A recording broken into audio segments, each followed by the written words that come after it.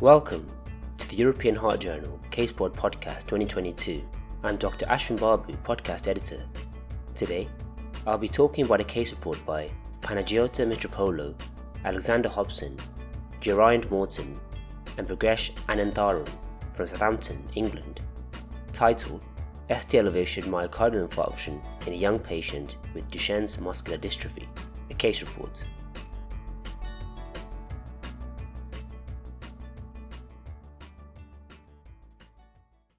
Introduction. Duchenne's muscular dystrophy, otherwise known as DMD, is an X-linked recessive disorder affecting 1 in 3,500 males. Abnormalities in the dystrophin gene result in a reduction or absence of the dystrophin protein.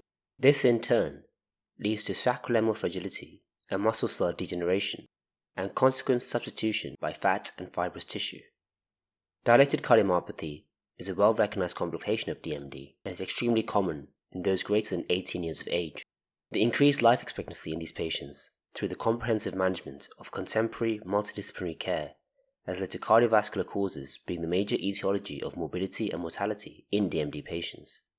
The following case report describes a rare case of ST elevation myocardial infarction, also known as STEMI, resulting in balloon angioplasty in a 19-year-old male with Duchenne's. Summary of case report.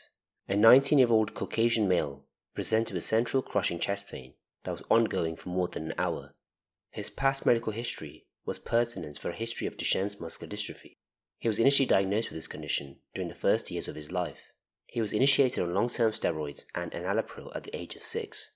However, he was lost to follow-up until he re-presented at the age of 18 with shortness of breath. An echocardiogram at this point demonstrated a dilated left ventricle with a severely impaired left ventricular systolic function. This was corroborated on cardiac MRI, which revealed a left ventricular ejection fraction of 16%, with extensive subepicardial late gadolinium enhancement in the inferior, infralateral, anterolateral, anteroseptal, and apical anterior LV walls, consistent with DMD cardiomyopathy. He was subsequently started on anti-heart failure therapies and followed up routinely by cardiology. During this admission for chest pain, he was found to have anterior ST elevation on ECG. He was hemodynamically stable with an unremarkable clinical examination. Consequently, he underwent a coronary angiogram through the primary percutaneous coronary intervention pathway. This revealed an occluded distal LAD and a second diagonal branch that was occluded also. He had balloon angioplasty to his distal LAD and the second diagonal branch. His echocardiogram showed a severely dilated left ventricle with an LV thrombus at the apex. Troponin I was elevated at 3.1 micrograms per liter. Hence, it was deemed that coronary embolism was a mechanism of the ST elevation myocardial infarction. The patient was subsequently initiated on anticoagulation with warfarin with a target INR range of 2 to 3. As there was no underlying coronary artery disease, antiplatelets were not felt to be appropriate. There was no clinical evidence of other systemic embolism. Furthermore, he continued his already established prednisolone dose of 20 mg a day. A follow-up echocardiogram 6 months following anticoagulation showed complete resolution of the LV thrombus. However, the systolic function of the left ventricle was still severely impaired. Hence, the decision was made to continue anticoagulation. He had a narrow QRS complex on ECG and consequently underwent a primary prevention implantable cardioverter defibrillator, also known as ICD.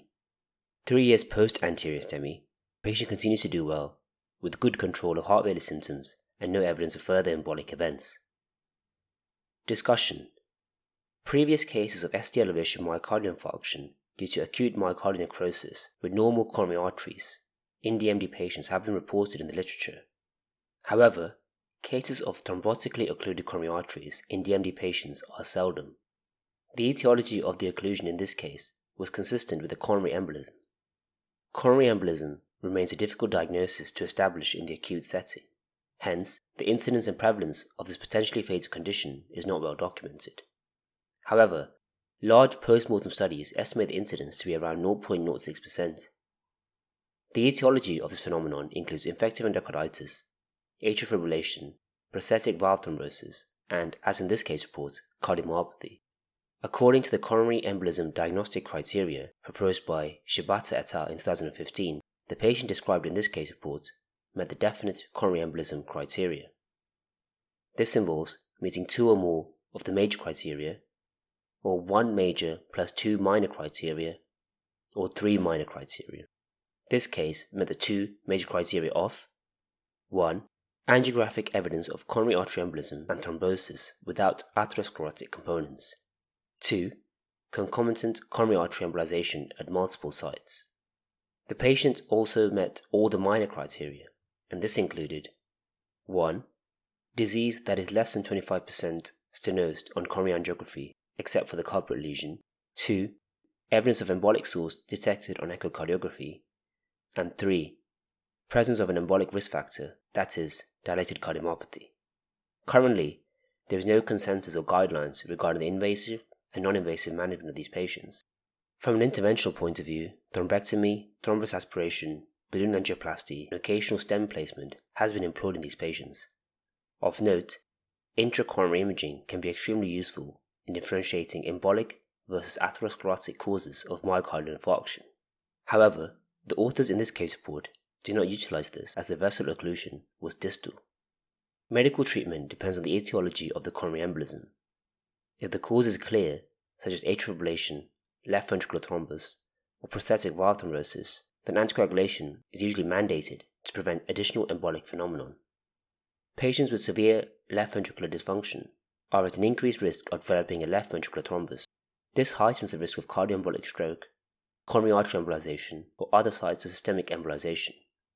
These catastrophic sequelae in the presence of a left ventricular thrombus has been described in DMD patients. Furthermore, in contrast, ischemic stroke has been reported even in DMD patients without an LV thrombus or atrial arrhythmias, thus suggesting that DMD patients are at an increased risk of cardioembolic events even in the absence of traditional risk factors. One plausible explanation for this is the systemic subclinical coagulation and fibrinolysis activation observed in DMD patients with cardiac involvement. However, more high-quality evidence is required to support this theory. Conclusion: cardiac involvement, and in particular dilated cardiomyopathy, is common in DMD patients greater than 18 years of age. Consequently, this increases the risk of left ventricular thrombus formation. This case report describes an unusual presentation of ST elevation myocardial infarction resulting from coronary embolization of an LV thrombus in a 19-year-old male with DMD. It also highlights the limited evidence and dilemmas regarding the interventional and medical treatment strategies for coronary embolism. The authors wanted to highlight the following learning points. 1. The cardiovascular complications of Duchenne's muscular dystrophy are well recognized and consist mainly of dilated cardiomyopathy. However, unusual presentations, such as ST elevation myocardial infarction, can occasionally be observed. 2. Although atherosclerotic plaque rupture is the main mechanism for the development of ST elevation myocardial infarction in the vast majority of patients, one must bear in mind other potential causes such as thromboembolism, especially in the case of young patients or patients with known dilated cardiomyopathy. 3. Cardiovascular follow-up of patients with Duchenne's muscular dystrophy in specialized clinics is crucial in order to ensure early detection of cardiovascular involvement such as heart failure and to coordinate appropriate treatment. Thank you to the authors of this case report for highlighting this interesting case for us, and thank you for listening to European Heart Journal Case Reports podcast. References and the original case reports are available online. Visit academic.oup.com/EHACR for other interesting case reports. Music is computed by State Shirts.